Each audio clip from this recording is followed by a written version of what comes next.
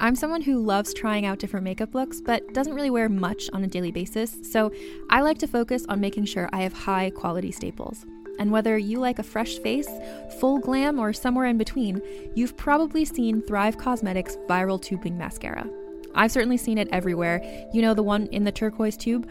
So that mascara, along with all of Thrive Causemetics beauty products, are certified 100% vegan and cruelty-free, which I look for in makeup, and they've got excellent quality to match. And something I didn't know from all the mascara videos I've seen is that for every product sold, Thrive Causemetics donates either that same product, another product that is needed more, or a monetary donation. They've worked with over 500 nonprofits to help with a wide range of causes like supporting cancer survivors, people experiencing homelessness, education access, and so much more. Knowing that makes me feel even better about using their products. And I do enjoy using them. Like I said, I like having high quality staples, and so my favorites are products that are multi-purpose, like the Brilliant Eye Brightener. It comes in a bunch of colors, and I like using them as eyeliner, eyeshadow, and even highlighter. Thrive Causemetics is luxury beauty that gives back. Right now, you can get an exclusive 20% off your first order at thrivecausemetics.com/thrive. That's Thrive Causemetics, CAUSEMETICS.com/thrive for 20% off your first order. Contained herein are the heresies of Radolf Burntwine, erstwhile monk turned traveling medical investigator. Join me as I uncover the blasphemous truth of a plague-ridden world, that ours is not a loving God, and we are not its favored children. The Heresies of Radolf Burntwine, coming January 2nd, wherever podcasts are available. Had I been afforded the opportunity as a child to just be like, Miss Long is so pretty, maybe I would not be on Twitter screaming like Rachel Weisz, punch me in the mouth, you know? Right. I'm dyking out, you're dyking out. Let's dyke out together, see what it's all about. Dyking out, dyking out, dyking out, dyking out.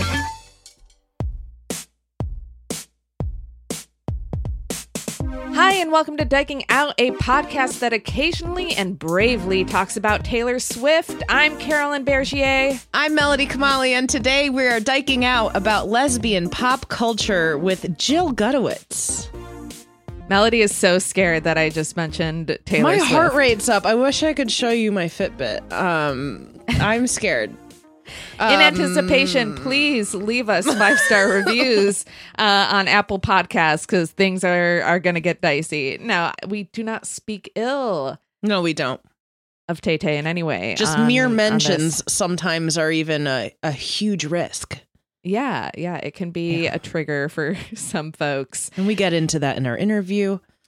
Yes. First, though, there's still time, I think. I don't think it's sold out yet to get tickets to our next Stonewall show, March 28th. We have Pat Brown, who was scheduled last time, but actually couldn't make it. But Pat Brown will be making her glorious return to Stonewall on March 28th.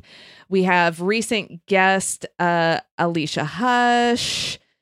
We have Carmen Lagala, and we have Jess Tom.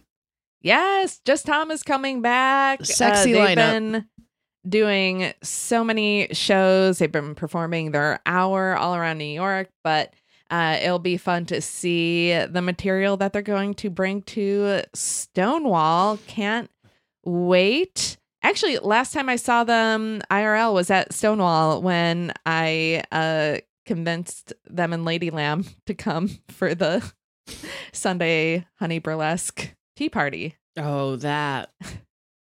Yeah. You were there. You know what I'm talking about. I was there. Seen Jess a few times since then.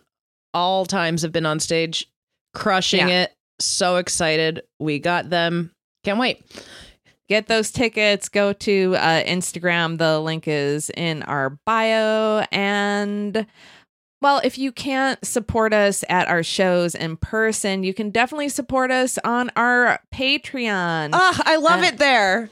Yes, patreon.com/dyking out. There's an extra episode every single week. That where- is so nice. That is so generous. That is so exciting. It is. And if you want to hear how Melody really feels about me, go there.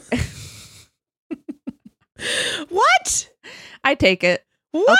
I'll take. What did I do?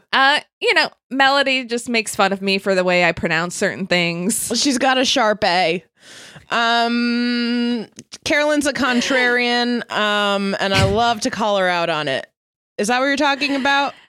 Don't find out label at me patreon.com. a contrarian. I'm going to be a contrarian about being labeled a contrarian. Please don't. I know you are. Carolyn, lukewarm takes. quite contrarian. Sometimes go over to patreon.com/checking out to see what that's about. We also have a Discord and we love it there. We're learning all sorts of things and having a lot of fun. Listening, learning, growing. Can I listen to you right now? What's the gayest thing you did this week? The gayest thing I did this week, well, every time that I think I have a gayest thing and then we have to push the recording by a day, a new gayest thing happens. So originally It was going to be that at the sublet that I stay in sometimes when I'm in Brooklyn, there is a radiator in the lobby with a sign that specifically says, if you're trying to get rid of stuff, do not leave it here. And people always leave stuff there. The sign isn't working. And thank the goddess for that, because I walked in the other day and Megan Rapinoe's autobiography was sitting there and I snatched it up so quick with zero intention of reading it. Only because I'm not a big reader and we have so much to read for the podcast. So I don't know when I'll get around to it, but maybe one day. But I knew I needed it on my shelf. So I just grabbed that autobiography of Megan Rapinoe. It was just, I don't know, queer kismet. Is that the right phrase? I'll call it that. Queersmit. Queersmit. But then last night, I'm in Buffalo right now with Cecilia, and I always talk about how my favorite lesbian bar that I used to go to, Roxy's, shut down years and years ago, and I really haven't explored the gay scene too much in Buffalo. Usually when I'm here, I'm just with family. But I was like, let's go to Fugazi. Fugazi is a gay bar, mostly men. And it plays, get this, music videos. I love that. All the time. It's just music, recent topic. And it's like Sam Smith, Lady Gaga, Beyonce, just like great queer feeling videos. And it's a good vibe. It's definitely like a divey bar. And what was gay about it was Cecilia and I got there. We spot a pool table, which was great because Cecilia was asking if we could go somewhere with pool.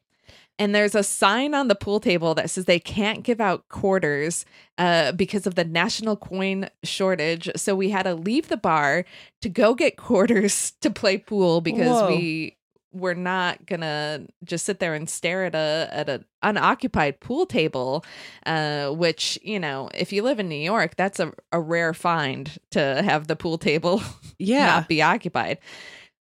So we get some quarters, we come back. We noticed that there was a group of femme presenting, and I'm pretty sure they were all queer, at the bar. And they seem young, maybe they're college. One was wearing like a rugby shirt, just adorable young queers. Cecilia and I go into the other room with the pool table. 5 minutes later, they all come into the room. We created a lesbian bar at Fugazi. We divided the bar. So easy. Why are they talking about a shortage? Right. It definitely felt like two different bars at that point. One that was just a bunch of lesbians playing pool and darts.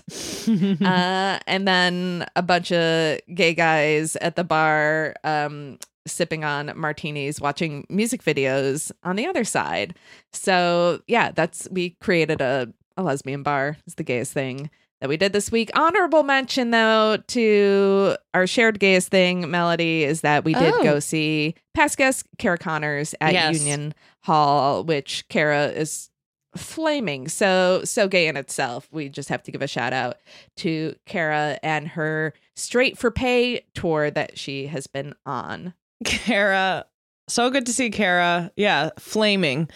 Did the set, did an hour, and immediately changed into a basketball jersey to play bocce ball right after. Yep. So that's the gayest thing she did. Oh, yeah. Was change into her basketball jersey to absolutely crush at bocce ball. Just very impressed with the skill level there. So, Melody, if that's not the gayest thing that you witnessed or did, what was the gayest thing you did this week? Oh, my God. Speaking of music videos, I did find myself watching Muna music videos because a new one dropped this last week, but then we were just watching all of them. Ali Panku, past guest director, does such a good job with those music videos. So sexy, so fun, so cool. Ali and I had Muna music videos on while we painted eggs for our Nowruz Hafseen. Now, what's a Hafseen? Do I say this every year? I don't know. If I've talked about the Hafseen before, with the Persian New Year, you can't have talk about it enough. An arrangement. It's called a Hafseen. Have to mean 7. Seen is the letter S in the Persian alphabet, and it's 7 things that start with the letter S that symbolize different things. And like seer is garlic. You have that to represent like health in the new year. You have sabze, which is like greens, little like sprouts growing in a dish. You have seeb, which is an apple. Everything represents something else to bring into the new year with you, like that represent love, patience, beauty, regrowth, vitality, etc. So would it be bad if we appropriated this for the queer community, but like have a queer new year and use the acronym, and then each letter from the acronym, you have something? No. Okay. What, did my face do something? I was listening. I'm just spitballing here. I just, a lot of cultures have a different New Year. The celebrations all sound great. And I feel like, why just have pride? Why not have a queer New Year? Mm-hmm. And I really like cultural and religious celebrations that have food or things like that are tied to meanings. Yes. Like a Passover and everything. I'm into that. Hell yeah. I like a good story. Continue. Yeah, the eggs aren't one of the original 7 in the Hafseen, but there's like additional things you can put in there, like sumac or sumac, the spice, symbolizes sunrise. So that's one. And then the eggs aren't in the original 7, but a lot of people will paint eggs and put that on their Hafseen. So Ali and I were painting eggs last night and listened to a program on NPR and then switched over to Muna music videos. And we're like, this is extremely gay on a Friday night. Yeah. So yeah, other than that, my gayest thing is absolutely staring at the clock because UConn women's basketball starts in a half hour, first game of the NCAA tournament. I made a bracket. That's the gayest thing, making my bracket just for women's, not for men's. Okay. Yeah. NCAA tournament. UConn is playing in 30 minutes. We gotta wrap this up. All right. Well, pressure's on. Let's get to our interview, which, who would want to delay getting into this one? Because we are diking out with author, writer, and director Jill Gutowitz about pop culture, lesbian pop culture specifically. You probably already follow her on social media, and if not, what are you doing? Her work has been featured in the New York Times, Time, Vanity Fair, Vulture, Elle, Glamour, Cosmopolitan, Vice, and more. Recently, Harper's Bazaar, we get into it. And her debut book of essays, Girls Can Kiss Now, is available right now. So get it, but also listen to this.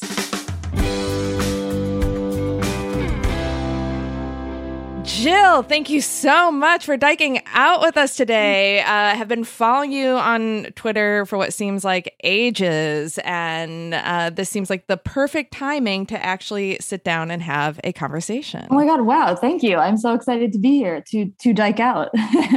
Yes. Let's do it.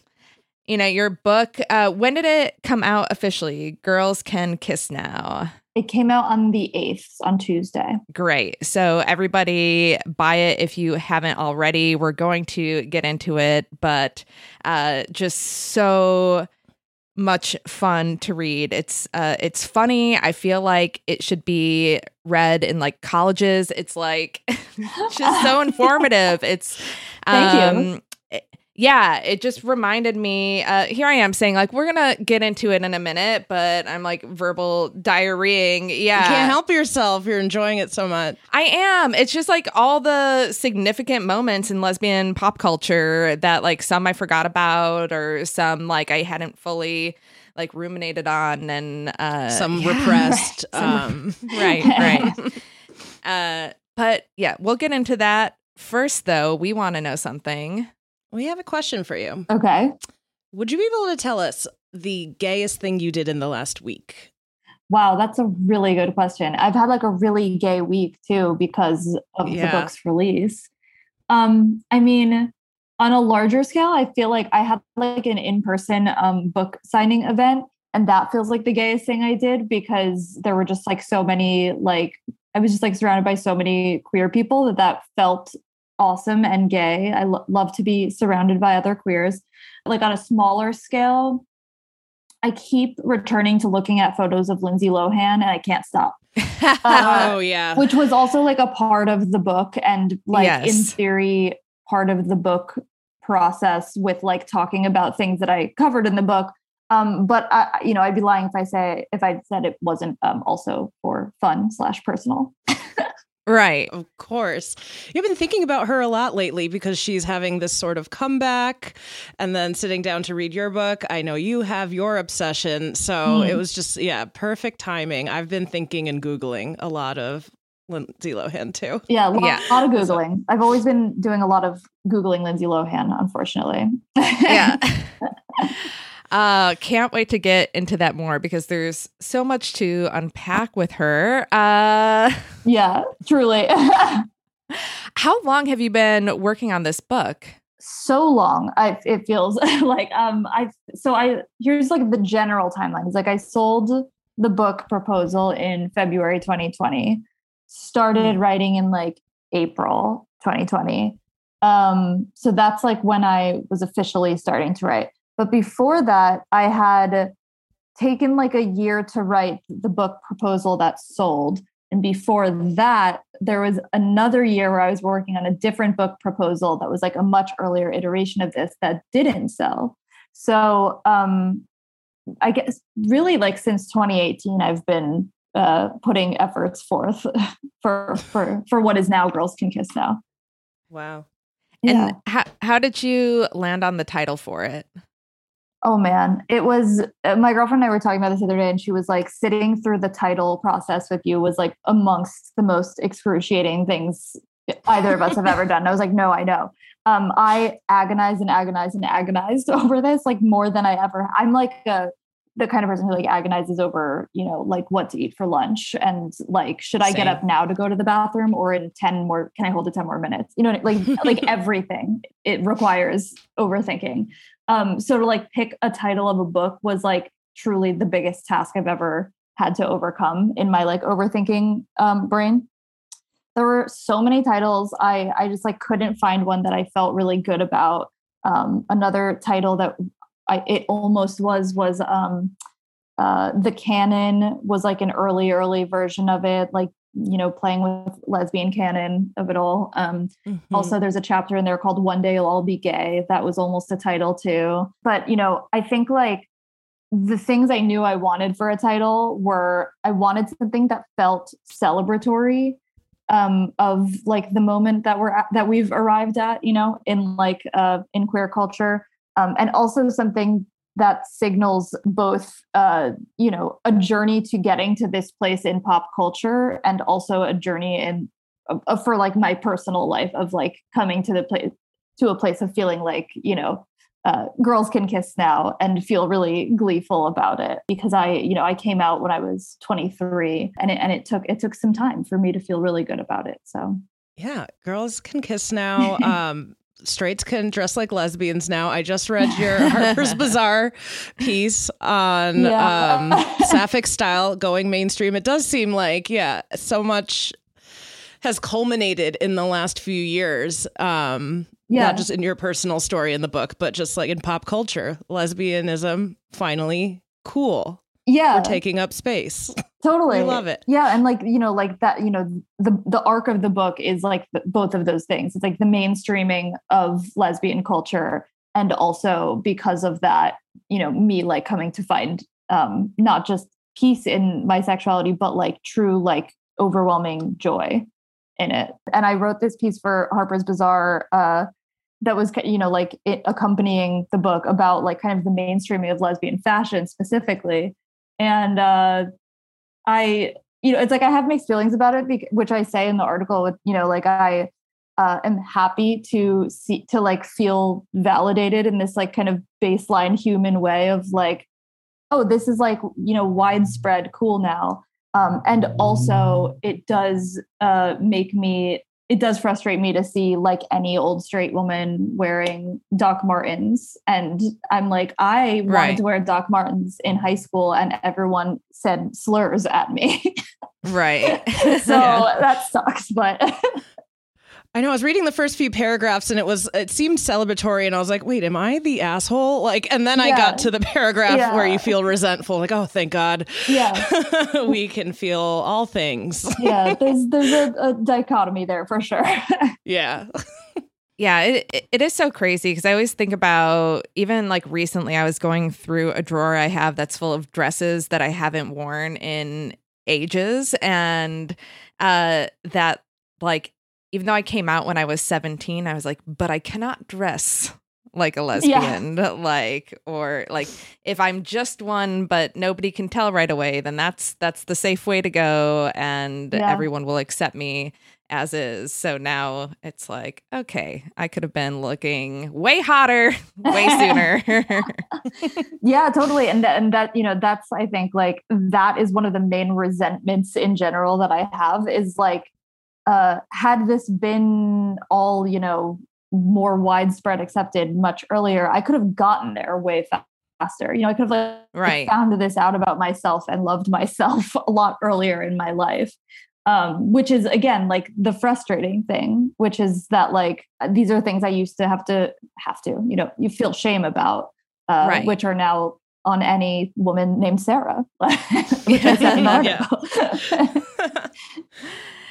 Yeah, and it's interesting too in reading your book, just like I felt like I had been really examined like all of the sources of this kind of like internalized homophobia that I might have had when I was younger. And when you call out these examples from like movies and shows where it was just like the one person who was a little bit different, it's like, oh, they're a lesbian, they're an Uber dyke, all of that. And I'm like, oh my God, that is why I like was just terrified, like like how much of an influence that actually was on a lot of us. And even though I like once I was out as a lesbian, I'm like, this is great, this makes sense, but then I was still like parroting those horribly toxic views. So toxic. You talk about Bring It On and someone being called an Uber dyke. I was obsessed with that movie. I thought I knew every word from it. Like I would sit down and recite it along with the movie from start to finish. Yet I forgot about, like I had buried that one line of the movie and like completely forgot about it until I was reading this, a movie I thought I knew so thoroughly. No, I'm the same way with Bring It On, where it's like, it's one of those movies I've seen so many times. It's almost like I've memorized the dialogue of it as if it's a song, like the way that they say things, I can, you know what I mean? Like I know not only every word, but the way they are said. Yeah. Oh yeah. That kind of stuff in the 2000s is like the little stuff that builds up that like really got me, I think, is that like, you know, with specifically with Bring It On and Missy / Eliza Dushku, it's like they present her as this person who is like objectively cooler than everyone, too cool for cheerleading, you know, and they set you up to be like, oh, fuck yeah. Like here she is. She's got her, you know, wallet chain and her tattoos and whatever. And then once you're already there being like, she's so fucking cool, or me at least, they're like, they call her an Uber dyke.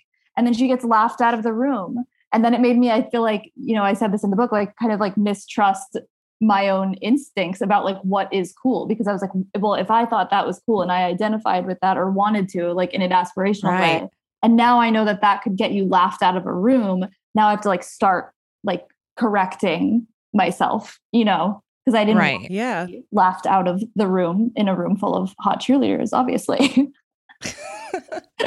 Yeah, it was confusing. I also love, like, further along in the book, you talk about like gay guy culture and you gravitating towards that as cool. And I related to that so hard. I think I talked recently on the podcast and like thought, I'm only starting to realize it's my own internalized misogyny and homophobia that I like gravitate more to like gay guy culture. And I think all their memes and like things they talk about, obsess over, are cooler. And I loved the line you had after talking about Kristen Stewart embodying what typically has classically been cool with her like haircut and her leather jackets, and how we're taking up space in cool culture. And she was so close to taking up that space and Bring It On.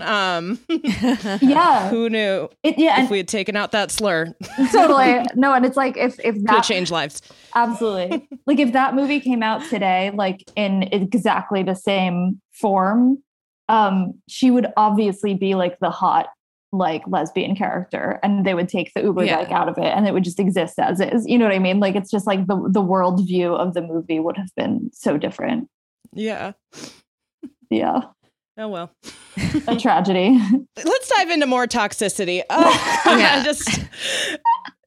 that what we're doing? I know we're talking lesbian pop culture. We all came of age in such a gross time. Yes. Like I am thoroughly enjoying your book and I'm so triggered at the same time. Thank you. And I'm sorry. God, the Perez Hilton of it all, like things I just like buried. Yeah. Right. Yeah. I mean, your knowledge of pop culture is so vast. And you touch on it in the beginning, like right in the beginning, about how it, like taking an interest in pop culture can be seen as like vapid. It's something that only women or gay men are interested in. But then you kind of have a more evolved viewpoint on that. Can you talk about that a little bit more? Yeah, totally. No, I, and you know, this is something I kind of grappled with in the book and like over the course of writing the book, because originally when I sold the book, it was supposed to be more like humorous, analytical essays about like film, TV, culture, music, etc. And then because the pandemic happened like the same month that I was supposed to start writing. And so like the tone and the material in the book kind of changed a little bit in ways that like, I'm glad that it did. But, you know, we all were kind of grappling at the time with like watching celebrities fully melt down in front of us and being like, this is like intolerable to watch. And, you know, it made me feel like how important is pop culture, and is it vapid and vacuous? Something that I've always said that it isn't. But just like watching the meltdowns, I was like, whoa, like this is really bad and really toxic. And, you know, I think ultimately I reached the conclusion that I do still think pop culture is like very, very valuable, because I think it's politics, you know, like anything that is going on in the world politically is reflected in like trends, music, you know, the stories we're watching in film and TV, which is like shown to us in, you know, ultimately an Us Weekly or whatever it is, like whatever way we consume pop culture. And so I think like, it's very human, I think, to want to read and consume stories about what's going on in the world and like how it's affecting people. So I think that like pop culture is very important. It is, I don't think it's like a vapid, vacuous pastime. But I am glad that I had to kind of like reach that conclusion again in my adult life, because there's definitely, some celebrity culture that is bad, and I think affects people's like self-worth, of like, certain kinds of messages of like, having certain things, followers, money, food, attention, whatever the thing is like what your value should be. And like, that is something that I wholeheartedly disagree with. Like that part of celebrity culture, I do think is bad and wrong. Yes. Yeah. You consume a lot of celesbian culture. Yeah. We had a little reckoning about our fascination with certain, like, we speculate a lot. Yeah, yeah. Carolyn and I. Yes. And we had to take a real long, hard look at ourselves after reading about maybe some of the harms with speculating about celebrities, because how different are we then from Perez Hilton? We're not drawing cum on people's faces, but you know what I mean? Yeah. I mean, we have grappled with that before, in terms of, like the excitement of like, oh, I want this person to be queer. Let's talk about it. Or being like, oh, obviously they're queer. Come on, but not like, I don't know. I guess like Perez Hilton felt like it just felt malicious. Yeah, totally. Whereas like, I feel like I don't have like the actual power to out someone. It's not like I saw someone in a bathhouse and then I'm like, yeah. putting that out. I'm just like reading the clues like everyone else. Yeah. But yeah, Perez Hilton, man. Yeah, he's Let's get into bad. it. Yeah. I didn't know he was still at it, I guess because he became so irrelevant, but I was surprised that I saw the famous Ellen apology in quotes. Yeah, he tried to like come out as not a bully anymore. Right. And then I don't even remember how long it took. It could have been 6 months. I'm not sure. And then he was like, yeah, this is my bread and butter though. And then like went back to the tone of his website being, like kind of malicious. Yeah. Imagine if like stan culture had intersected with like the height of his reign, and like he was speculating trying to out Taylor Swift, and the Swifties got to just go after him and take him down. I don't know if that was possible. He only was able to exist at that time, but totally. No, I'm like, Swifties are like truly like unimaginably scary. I mean, I'm one of them. But like they are, when they mobilize, it is so we've scary. been on the other end. We've been on the same not blunt end of like not too extreme, but I didn't know that some of them would like out other Swifties to their family. Yeah, no. What? That's insane. There's like I don't know what you're talking about. What there's are they doing? There's been like inner Swiftie fighting and outing where like there's like different factions, of the like Swiftie community, like the gaylers, the people who really want Taylor Swift to be gay. I mean, well, there's also different factions of this group. I feel like there's ones that are like homophobic and so don't want her to be gay for those reasons. There's also ones who are not homophobic, but like don't want people to speculate because they're like, respect her word, like respect mother's word. But yeah, the like homophobic ones have like, basically like doxed and outed people who have like anonymous, Swiftie stan accounts to their like friends and family, which is fucked. Yeah. I have no idea. Yeah, I'm like I can talk for hours about inner Swiftie wars, but I'm afraid to touch the subject. Same. Let's get out of here. They'll hit our reviews again for even mentioning her. For anyone who's interested, I mean, as you mentioned in your book, you can go on Tumblr. We also on our Patreon have an episode that comedian Sarah Kennedy came on. I mean, it's not updated with the latest, but she did bring her binder, let's say, of evidence, and we held on to it, and we're like, the day that Taylor Swift comes out, we're gonna take this outside the paywall and release this. but it's never happened. And there have been days where I'm like, oh, I think it's happening tonight. And I'm like sitting at my computer ready to be like the first one to make that episode live. Yeah. Nothing. Yeah, no, it's scary. And what I was going to say earlier is that like if that existed at the time of Perez Hilton, like he honestly could have gotten swatted or something horrible because they're scary. They can be really scary. Yeah. And even just like I guess this is a good natural segue to get into Lindsay Lohan. The nicknames, like the mean and homophobic and like lesbophobic, I also repressed butchphobic. Yeah. Completely names. forgot about Leslo and Samantha. Yeah. Jesus. And I would log on and read it every day. I was Same. inundated with it, but I had completely forgot because I think I just buried a lot of that Yeah. era.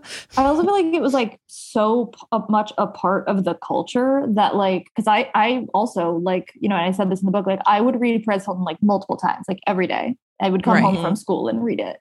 And it was so like, it became so normal in the culture, to like that kind of like really like vocal bullying that it wasn't even considered that, so like I also like it, a lot of this I like looked back and I was like, oh fuck, this was like really bad. And I also I barely remembered some of the like Leslo nickname kind of stuff because it was just so a part of the moment that I didn't think it was abnormal at the time. I know I feel like we didn't even recognize how mean it was at the time because at the same time, you had Diane Sawyer being a total cunt to Britney Spears, but in a way that wasn't as obvious as like drawing cum shots on her face. So like that stuff is the bar of like polite, or like Matt Lauer, or like whoever these people are, just being total assholes. Yeah. To female celebrities in particular. That when Perez Hilton does it, it's like, oh, he's just kidding around, but it is like some of the darkest, like meanest stuff I've ever read. Yeah. Well, and I also think that was like a reflection of like how normal that was at the time where like, if, had I'm sure I did. I don't like have a strong memory of it, but like had I watched that Diane Sawyer Britney interview at the time, I probably would have been like, well, yeah, she's a journalist. She's like doing her job.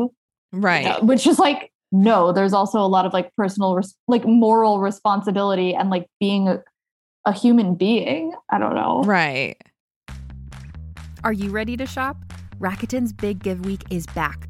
Get 15% back at hundreds of stores, and it's all happening this week, May 6th to May 13th. It's the perfect time to shop for everything on your list for spring and summer, like clothing, outdoor gear, and travel. I know I'm using this week to stock up on some warmer weather essentials at Ray-Ban and Ulta, and I love that Rakuten even helps me save on travel at sites like Hotels.com.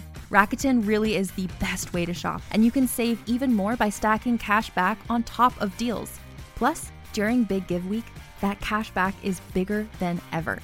With Rakuten, membership is free, and when you sign up and shop today, you get an extra 10% cash back boost. That's an extra 10% cash back on top of the 15% cash back. You won't see higher cash back rates than these. Go to Rakuten.com or download the Rakuten app. Rakuten. Shoppers get it.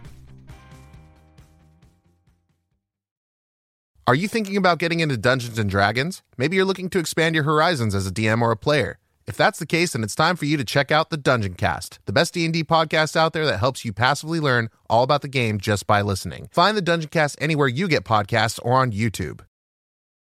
Right. It was just such a harsh time. Like, do you remember the Save, Marry, Kate shirt?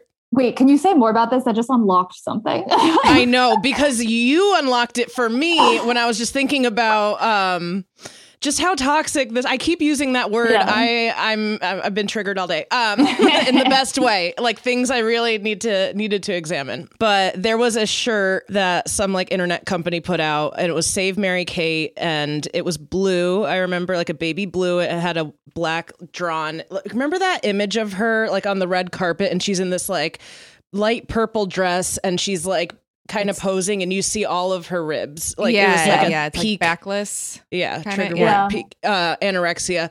Yeah. Some monster went on the internet and started selling like a huge image of that shirt, which is "Save Mary Kate" on it, and they ended up suing them, or Dual Star Entertainment did, whatever their company was. But I just remember. Yeah. That be like seeing that shirt at the peak of Perez Hilton, like the gay bully at my school wearing it, offering to buy it for people who like couldn't order online. Right. Like just like that was the humor of the time. Yeah. Speaking of things like that, the lawsuit with Samantha Ronson against Perez Hilton, how did she lose that? She sued him and he countersued her for like defamation, basically. Or, you know, for, what is the word? There's a legal word for it. Slander. Yeah. Like, Yeah. and she lost, and she ended up having to pay him $85,000 according to the internet. Yeah.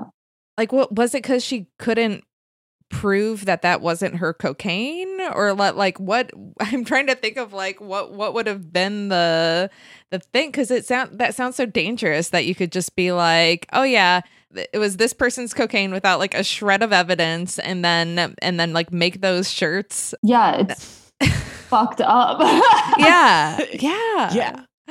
The t-shirt thing reminded me of it. Yeah, no, I do remember Save Mary Kate, but I feel like, you know, obviously my book has like a focus on like the queer girl stuff, but like Right. the 2000s were so harsh to truly everyone and everything. Where like, you know, like Britney and, you know, the Amy Winehouses of the world, and, you know, Lindsay Lohan and stuff.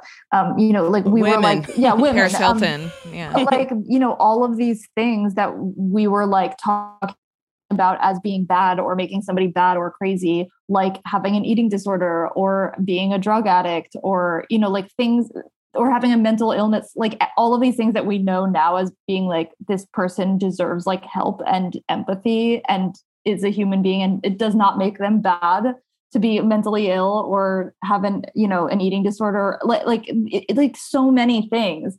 And yeah, and like thinking about like also how Perez, you know, talked about like Mary Kate Olsen and like Nicole Richie and like all the, you know, like it's so much of it. It was the harshest of harsh times. Yeah. So how do we feel about it being in vogue now, at least aesthetically? I don't know. I hope I don't just see a thrifted Save Mary Kate shirt. That's all I'm saying. I know a lot of the kids are jumping back into the aughts fashion wise. Yeah, no. They know better. We should not engage Gen Z. Please don't. Yeah. They're I think for the most part smarter and have more like empathy than most. Yeah. Hopefully. So how did you feel like the shift with Lindsay when she kind of basically like walked back on that entire relationship and was like, I was never queer, like all of that? How did that make you feel? Yeah, I have kind of turned a blind eye to this because I love her and I want it to be pure, even though it isn't anymore. Yeah, same. But yeah, Same. I remember like a few years ago, I was writing for like Into, the LGBT, you know, magazine, whatever. And like covering this, I think Lindsay went on like Wendy Williams, I think is where she like officially said out loud that she was like rescinding her bi label. Yeah. Which I don't think you can do. I think like sexuality and gender is like also fluid, and also like doing a take backsies feels bad. You know, I think like for me, she's clearly like not wanting to associate with that label, and also probably with like a really hard time in her life that I'm like going to psychoanalyze here, but I can imagine like going through that media shitstorm where everyone, you know, like basically associated her queer relationship with her being like mentally ill and an addict. Like she probably conflated those things too because of that, you know. That's right. That I could assume. I don't know. Yeah. But like I can see that happening for her, where like she maybe feels that that was a bad time in her life because it was like maybe a toxic relationship, but like that doesn't mean that you're not queer. Like you very publicly dated. I don't know. Yeah. It's hurtful to me personally because I love her so much and I want her to still be like a big part of the queer community. Yeah, we're rooting for her. Yeah. Like I feel like she just like I know her so well and she just hasn't been herself in a long time. You know? Yes, I was like talking to in another interview that I did about my book and Lindsay Lohan that I've done. I really won't stop talking about this. Is the thing. But we were also discussing that she's not herself right now, and I want so badly for her to return to being herself. I don't know. To me, yeah. I bonded so much with her in like the movie Freaky Friday, which I feel like is so much like queer signaling, just like the outfits and the being in a band of it all. Yeah. Like that is to me, like that's where I'm like, at a certain point, I turn a blind eye to Lindsay Lohan stuff. Because I was like, she was such a big part of my queer awakening that it is really hard for me to grapple with. Yeah. I mean, like Lindsay Lohan trying to channel Jamie Lee Curtis energy, like in itself is. Yes. I mean, we could pivot to mommy issues right now. Pivotal mommy issues film. Oh, yeah. My OG mommy. Talk about queer awakening. I talk about it a lot on this podcast. I won't go into it. I obviously realized I was queer watching her striptease in True Lies, Jamie Lee Curtis. And yeah, that is a queer fever dream, that movie. I should go back because we have Lindsay and Jamie in it. Yeah. Yeah. But your book has one of the best chapter names I think I've ever seen. Step on Me, Julianne Moore. Yeah. I loved it. Yes. Thank you. Finally, I'm loving the mommy issue discourse. Yeah. When this first came out, like, and was hitting kind of first came out being like this step on me rhetoric being like so mainstream and with Rachel Weisz and I was like, what's going on? I felt like such an old. I was like, what are these kids talking about? Punch me in the face, run me over, choke me. What's happening? And like people were like trying to explain to me. I'm like, okay, I guess. And like eventually I'm like, okay, now I'm like starting to get it. And your book breaks it down so great. But yeah, let's get into the intersection of step on me culture / MILFs. Let's get into it. Let's always get into MILFs. Yes. No, I mean, I do get pretty serious, pretty analytical in this part, talking about the phrase "step on me, mom." No, I mean, like for me personally, and I cannot speak for the entire queer community. For me personally, I feel like I repressed so much about myself and my personality, and a big part of that being like my desires for so long that, even like course correcting as a child and having like maybe a really pure, simple crush on like a teacher, and knowing that if I was ever like, wow, like Miss Long is so pretty, that people would be like, okay, dyke, right. Like that I held back talking about my desires for so long that now that I am out and that the culture has like changed enough where I am not going to be called slurs for simply expressing who I am interested in sexually, it like pours out of me in truly like violent outbursts.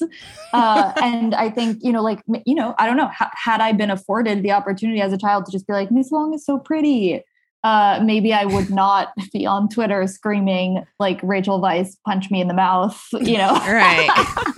But the reality is that I am doing that. And I can't stop.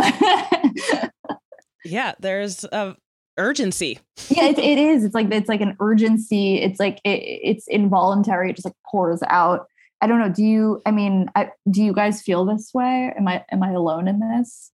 I mean, I had never thought about it in the context of it being like exclusive to older women, I guess. But like when I met Jenna Lyons, I'm like, stab me in the eye with your stiletto. Like that's like the first thing that comes to mind. Right. It resonates with me. I think this way. What I had never thought about was how you perfectly laid it out, the frustration with straight people using this language and how like this is like an inherently queer way to lust and yearn for someone, using these like violent outbursts, because I'm not trying to paraphrase you, but straight people can't lust violently because their lusting has never been met with actual violence. So it's like that's for us. Yeah. Right? You said it much better than me. Like, I feel like it bothers me to watch like straight people try to like get in on the like joke or the culture of of being like Adam Driver, like step on me. And I'm just like,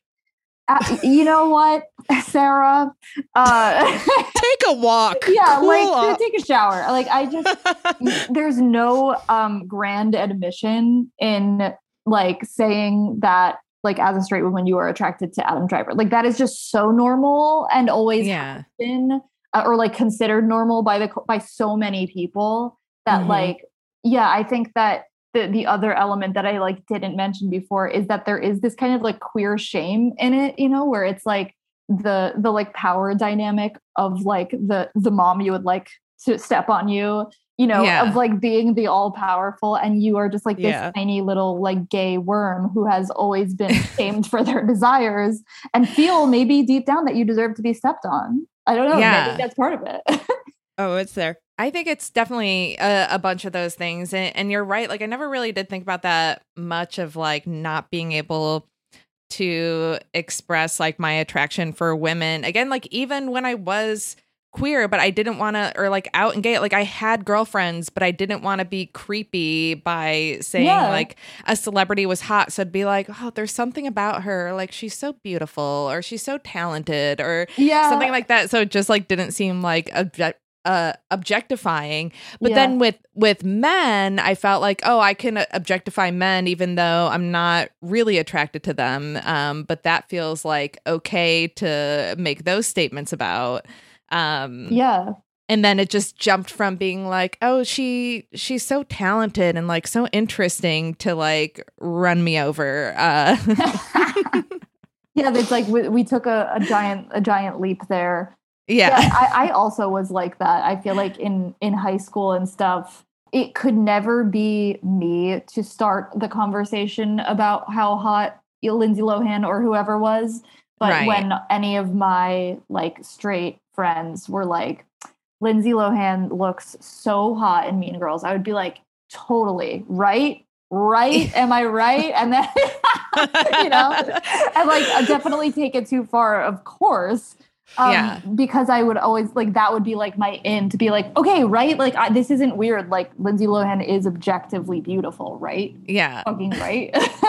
I know. I was so horned up from that movie and would always try to talk about her body, but then make it be like, and I wish I could fill up a juicy velour zip up that way. Like, right. Like you could only talk about it in terms of jealousy, like other straight women. Yeah. Like I want that hair too. Totally. Yeah. I mean, I will forever remember this moment where I was shamed so hard. It was right before I came out, but like it was also right around the time that I was realizing that I was gay. And I got this job working at a movie theater and was like trying to make friends, whatever. So these two like cool girls working in the cafe were talking about Ocean's 11 and like all the hot guys in it, but they were talking about the actors. I'm like, oh yeah, I can't wait to see it. Julia Roberts. And the one person, Caitlin, turns to me and she's like, I don't know about you, but we're talking about hot guys. But if that's your thing, and I was like ready to die. It's like a freeform show scene. Yeah. Totally. It was so mean. And I'm like, they know. Like, and I'm like, I messed up. Fuck. And like, can never, all I said was like, and Julia Roberts. Like, that was it. I wasn't even like, people were so fucking ready all the time. Like in the 2000s, I feel like I was like on edge constantly. Being so alert because it was like truly the smallest thing like that. Not even being like Julia Roberts is so hot. Doesn't everyone here want to fuck Julia Roberts? Like literally all you had to do was and being like, I'm excited to see this movie with this woman that I like in it. And people would be like, okay, homo. Okay. Yeah. You're like, oh, whoa. Yeah. There was so much of that. Even with Mean Girls, the Janice Ian of it all, like that, you know, that's the whole reason she hates her because she thought she was. She was a lesbian. Yeah. Right. Yeah. At one point in your book, you write lesbian. And that was something that was hurled at me as a kid. That's instead of if people were getting tired of the dyke, fat, like homo, sometimes some mean girls in my class would go lesbian, just honk it in a French accent at you. And I read you spell it out that way, and it just took me back. Wow. I like the idea of honking. So I was like, did that happen to her too? Or was that just a choice you made like for fun? Or like were people saying, I was like, that seems specifically my school. Did someone from Melody School reach out to you? And like, you know? Yeah, no, that feels like the queer honking or the honking slurs that's specific. No, I'm like, I don't know. Yeah. I don't think so. But I am always, I feel like trying to take a word that was hurled at me in a negative way in my youth and reclaiming it and being like, dress it up. Yeah. Yeah. That's really okay, funny, cool. though. I had to know. Yeah, that just popped in my head. Threw me for a loop. Funny.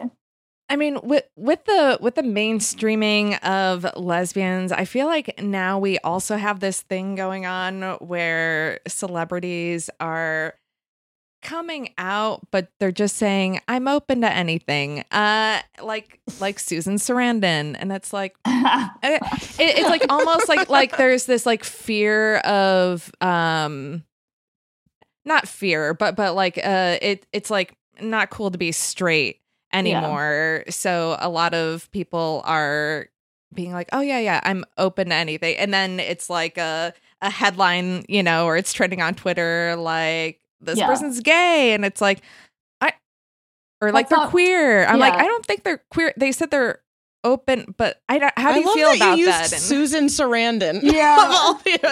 She's really pressed about how cool she's being perceived as. Okay, well, I would say, I don't want to say who I was going to say because I don't want people to come after me. So. I will tread lightly again because same. But this really bothers me. I'm like, actually, I do want to say it, but it bothers me because I think if you talk about queerness in this like coded way in this day and age of being like, well, you know, you don't know, I could do anything, then it's like, well, then just say what you've done. You know, like, you know what I mean? Like if it's not scary and it's not a big deal, that's like, if it's not a big deal, like you're kind of making it a bigger deal by still like obfuscating. You know what I mean? I think that's just not brave. And I don't, you know, there's in a lot of ways, like, it's not like, brave to come out for a lot of people anymore. Like, I think like, you know, someone like, Elliot Page, who like came out as queer a long time ago before people were really saying it. And that was brave. And then, you know, and then came out as trans. Like, these are things that I think, are important, and like making these statements explicitly is important. And I think it does bother me when people talk about sexuality in the year 2022 as being like, I don't know, you just can't say that it's not a big deal while also not explicitly saying what you mean. Because if it wasn't a big deal, then you could just say it, you know? Yeah, and right. I think you're like the message you're communicating is that there is still some kind of like secret to be had. Yeah, if the vagueness feels like Hilaria Baldwin-esque, you know, like not being completely transparent about her background. I know it's not her orientation, but it just reminds me of that. I feel safe that we can bring that up without getting shit. So yeah. Good reference, Mel.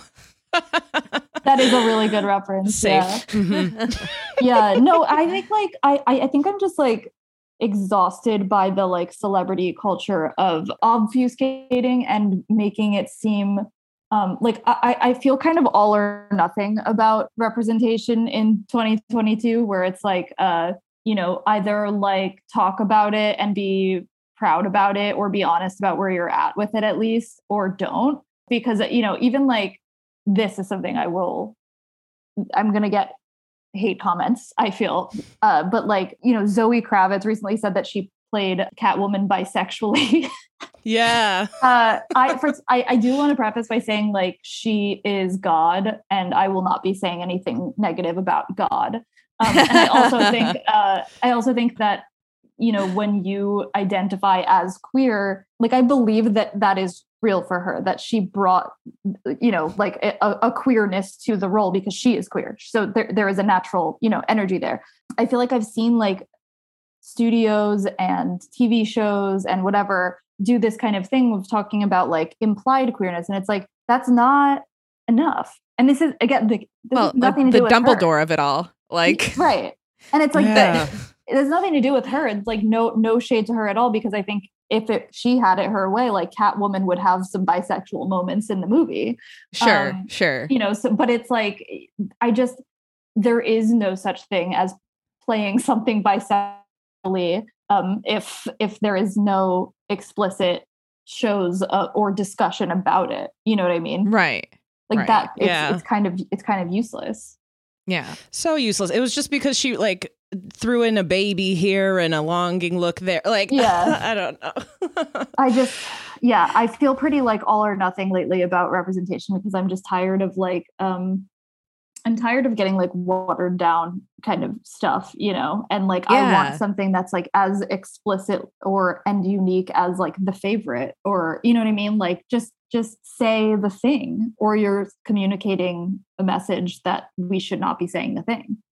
Right. And you just had a piece come out in Time about representation, and like, don't just give us a queer character for the sake of representation if it's not going to reflect like an actual queer narrative or story or experience.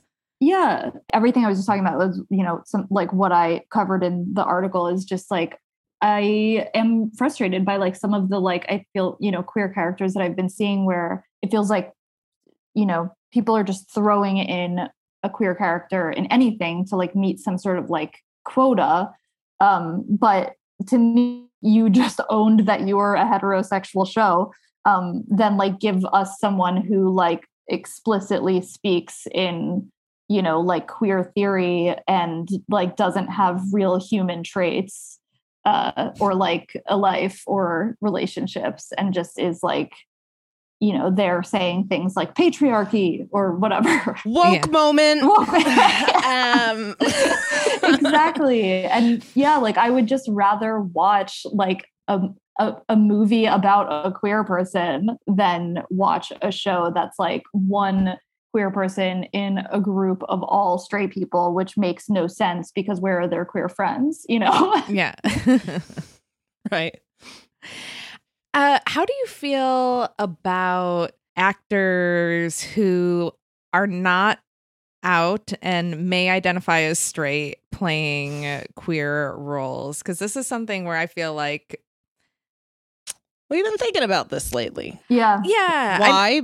Because we're seeing that same ham-fisted queer character just arbitrarily placed in. We're seeing that with queer couplings on shows and TV or movies, and they have no chemistry. Mm-hmm. Yeah. And we'd rather have two maybe not gay characters, but the chemistry's there. Yeah. To serve the story better. How do you feel? I feel like my opinion is like still, you know, morphing on this, where it's in some ways I feel like it's almost case by case, because I've seen Right. plenty of movies where like straight identifying like woman like nails it, and it is really hot and it feels really genuine. You can just say Kate Blanchett. You can I was just gonna say say Carol, anything. like Okay, like Carol, Shiva yeah, baby.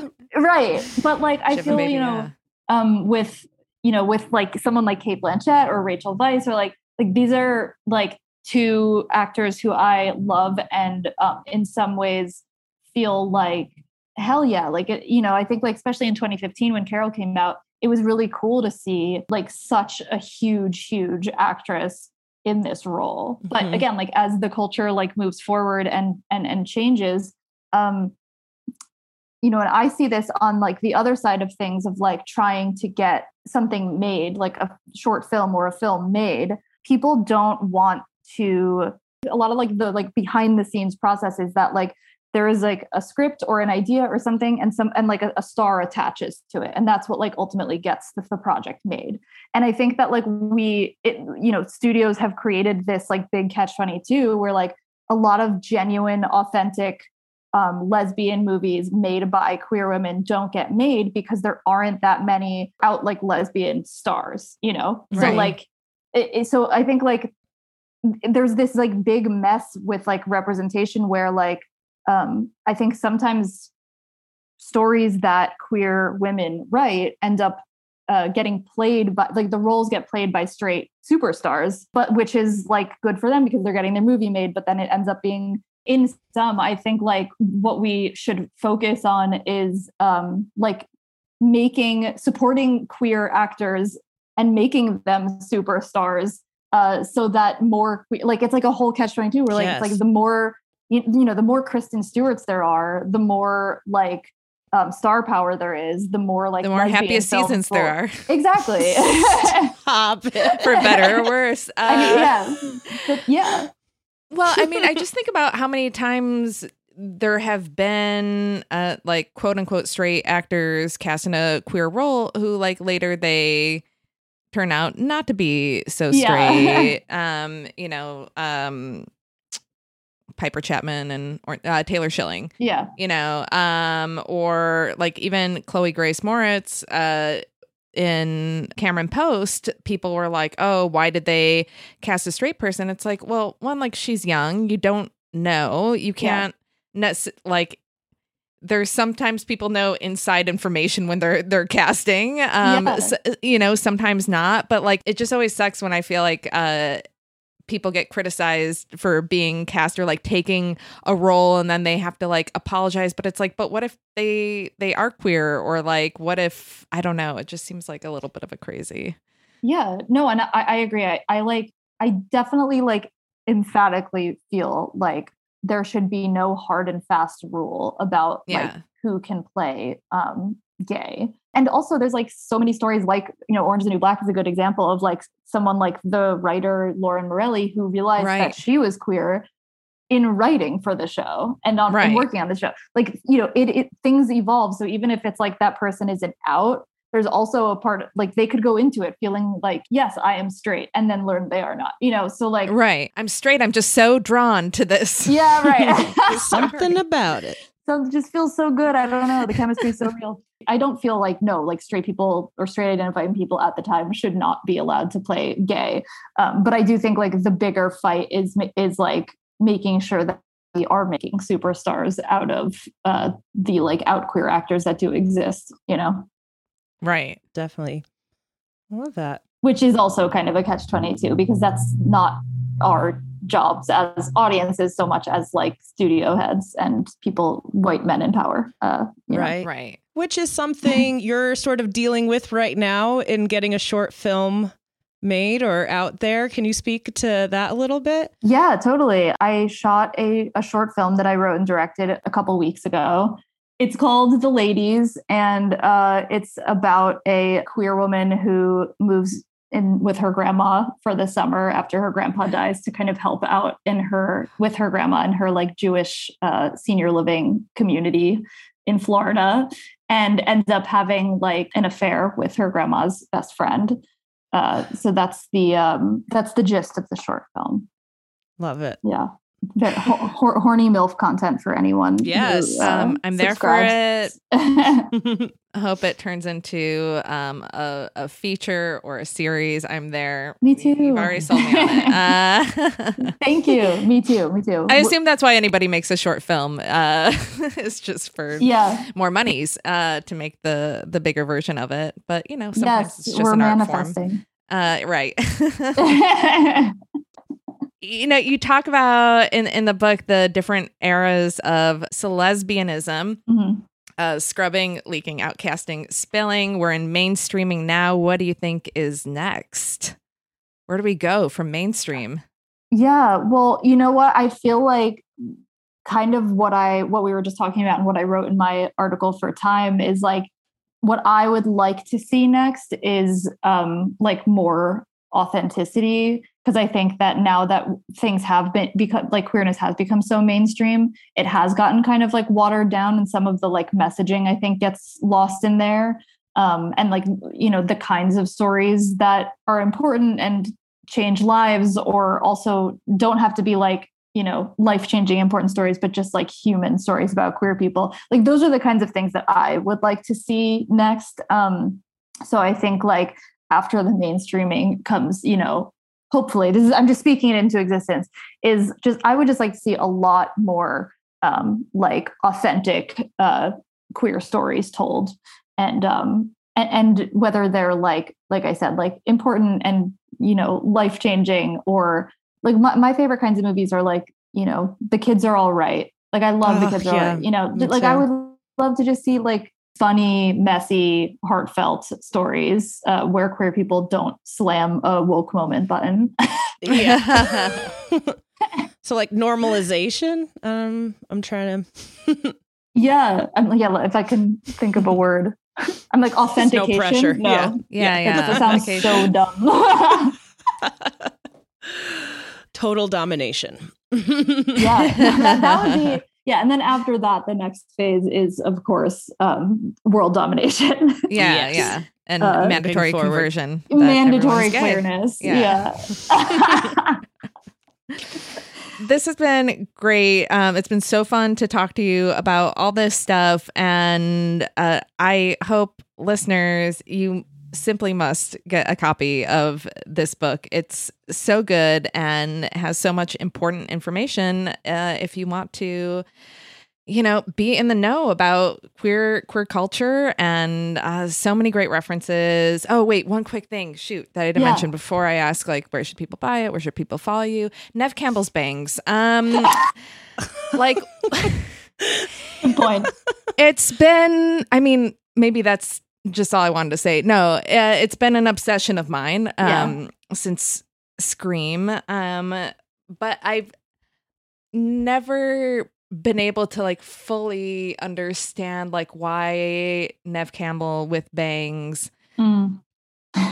has been just like a hallmark of like queer for me. Like, yeah.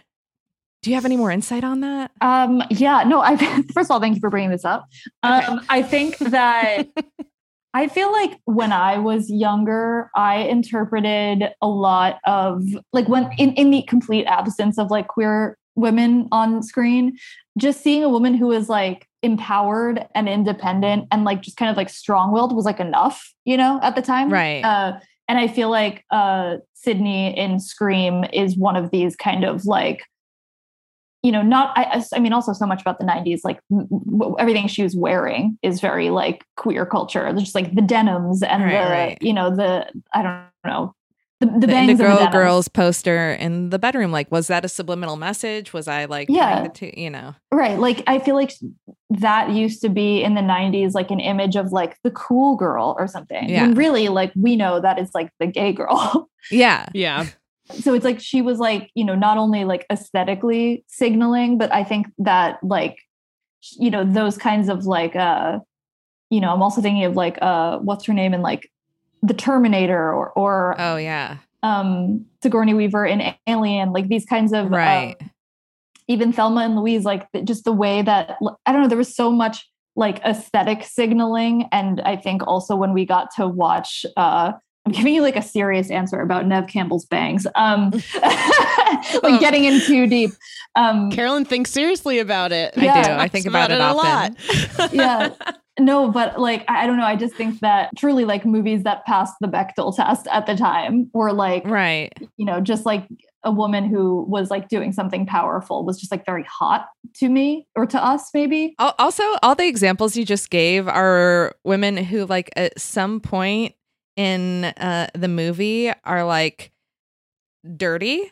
Like they're covered yeah. in like sweat, blood, Yeah. dirt, Whoa. like whatever it is. And like, is that a thing? Like even Yeah. when we interviewed Jasmine and Liv from Yellow Jackets, Melody was like, "Oh, I'm not used to seeing you two looking so clean." Like Yeah. but in So Yellow Jackets- clean. yeah. And they're like, "What?" It's like, no, usually you're, you know, on that island, but that makes it like extra weird.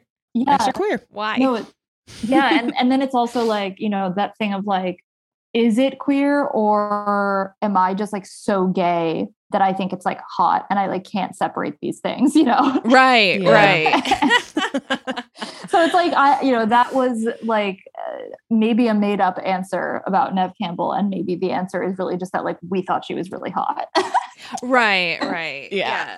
Because Definitely something to journal about. Yeah. Melody and I were recently added to a Twitter group message about Carol Radziwill from Real Housewives of New York, and the kind of orchestrator of this group has like Neve Campbell with bangs as her avatar, and I'm like, there's more of us. There's And this internet stranger who Yeah. we don't know what she looks like. We just see this avatar pop up every day, and she has new information on Wow. potential queerness about this Real Housewives star that we love. That's important. Yeah. But also like Neve Campbell in Wild Things, like that was an actually queer role. yes, Yeah. yes. Seminal film, seminal Big queer time. film. Oh my gosh. Yeah. I just got all sorts of feelings. And on that note, where would you like people to purchase the book, and where can they follow you online? Yeah, you can buy Girls Can Kiss now at your independent bookstore. Local independent bookstore would be the best. Or, you know, it's on all the places, Amazon, Barnes and Noble, etc. You can follow me on Twitter at Jillboard, spelled like billboard, or on Instagram at Jill Gutowitz. Love it. Perfect. Thank you so much, Jill. This has been fun. Oh my God, thank you for your guys. service overall. All you Yes. do for the We community. salute you. Oh my Yes. God, thank you guys so much. Thank you for even reading and supporting the book. I'm so, so grateful. Wow, since we recorded this interview the other week, that Harper's article that she wrote got a lot of traction because it got did. picked up by the New York Post.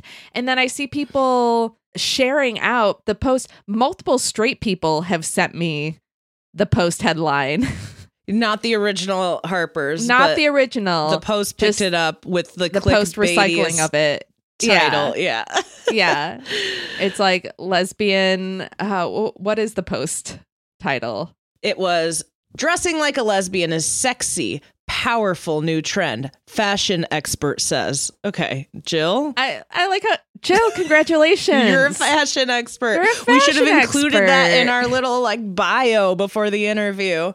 Well, yes. Edit, post interview edit. Jill is also a fashion expert, and great. I love it. I think it's really funny.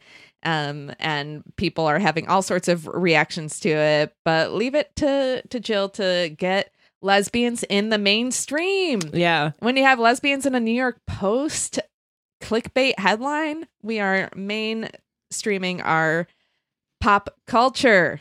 Love it. Yes, Carolyn, things are getting better, but things are not so fast in a lot of pockets in the country. And we have a listener question from a certain one of those pockets, okay?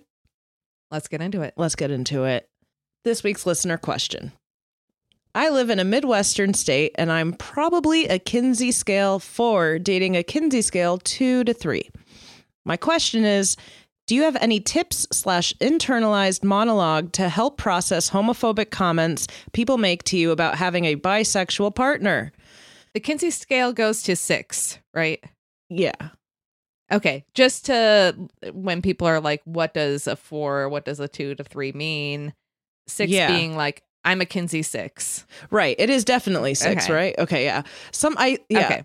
It's definitely not 7. Sometimes I second guess and go to 7. It's 6, right? 0 to 6. Okay. For example, I recently had a straight woman friend tell me she's always thought my girlfriend would be better suited for a man. It's not a friend. Anyways, comments like that really hurt. Yeah. We have a great relationship and we have been together for over 5 years. I know we're solid, but we receive a lot of negativity from more conservative people we're forced to have in our lives.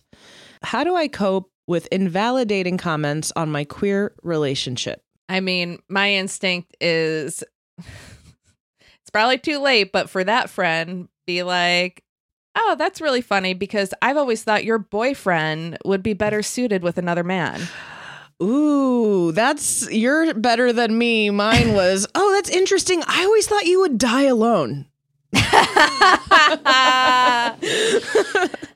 I always think like making an equally charged comment makes them realize that what they're saying is stupid.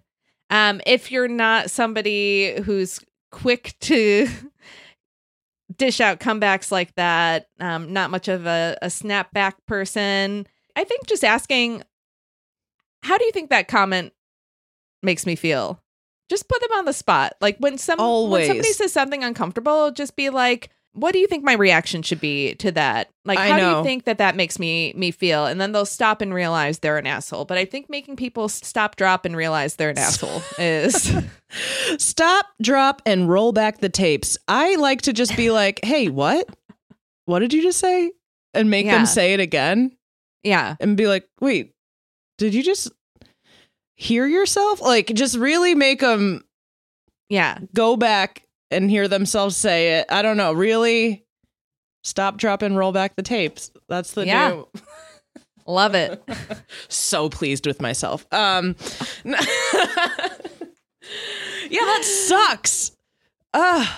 You're in your Midwestern state living your best queer life. And you're these conservative people. I mean, how much are we going to change their minds? Not much, but we can change how they think they can talk to people and how they can respect people's relationships. They don't have to understand it, but you have to let them know that that is a very rude thing to say.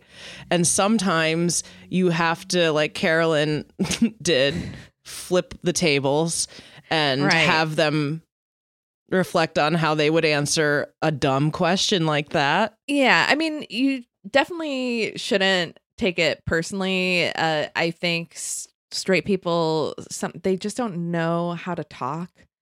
Their communication skills, I think, are a little bit underdeveloped, and they say things that are inappropriate. And I don't think it's like on you to find ways of like being okay with that. I think it's definitely more of a matter of things that you can do to get them to realize it, and flipping the script and doing the same to them, because they don't, I don't know. I've done that before though, to no avail, of like, oh, this person doesn't understand how ridiculous they are. I'm going to do the same thing they do to me back to them. Always.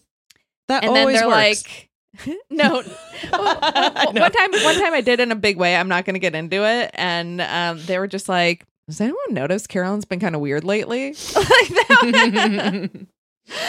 I'm like, oh, you missed the point. Yeah. Maybe straight people also aren't good at picking up on passive aggressive cues, but be a little bit less passive, be a little bit more aggressive. We're like, listen, straight people, you're going to encounter them. They have no perspective, sense of humor. Yeah. It's like, it's tough. I'm sorry. Yeah. You just have to let these people know that there's a no-fly zone with certain things. They're clearly not able to talk about your relationship, so they shouldn't at all. You know, my cousin married gung-ho Trump supporter. I say that now in 2022. Trump supporter. Still talking about Trump. And he, when he comes to gatherings with the rest of the progressive Persian family, this white guy, anytime things turn political, if he's been drinking or something, she just has to start shouting a safe word to shut him up. I don't know. Have that with your family. When things get dicey after a few beers, just have someone in your family start squawking, cupcake, okay, cupcake, cupcake, you guys. That's what she says to get us past those topics he's not authorized to comment on. Yeah, I love that. I love having a safe word for heteronormativity. Yeah. Try it. Works for us. Yeah. We just shout cupcake to shut Mike up. Shut up, Mike. Unless your name is Mike and you have a listener question, then send it in. DikingOut@gmail.com. Please send us your questions. We love to get them, read them out, and tell you to be aggressive. Mm-hmm. Be aggressive. As a response, whatever the question is, just be more aggressive. Yeah. You can follow us everywhere at Diking Out or at Diking Out Podcast on TikTok, which I'll try to be more active so we don't miss out on being cast as the next Tegan and Sarah. Right? It's all my fault. We could have played Tegan and Sarah in their new show, High School, but because I am so scared of TikTok, we missed the boat. So maybe next time. Follow me at TGI Carolyn. You can follow me at Diane_Keaton. Listen, she posts more than I do. She's 76 years old and she posts more than I do. Just go ahead and follow Diane Keaton, because I'm not I'm not posting. I just, all the turtleneck content you could ever want. Follow Diane Keaton. Go I'm gonna follow say her. follow Melody Kamali at Melody Kamali. Thank you for diking out with us this week. Sign up for our Patreon if you haven't yet, and see you next Tuesday.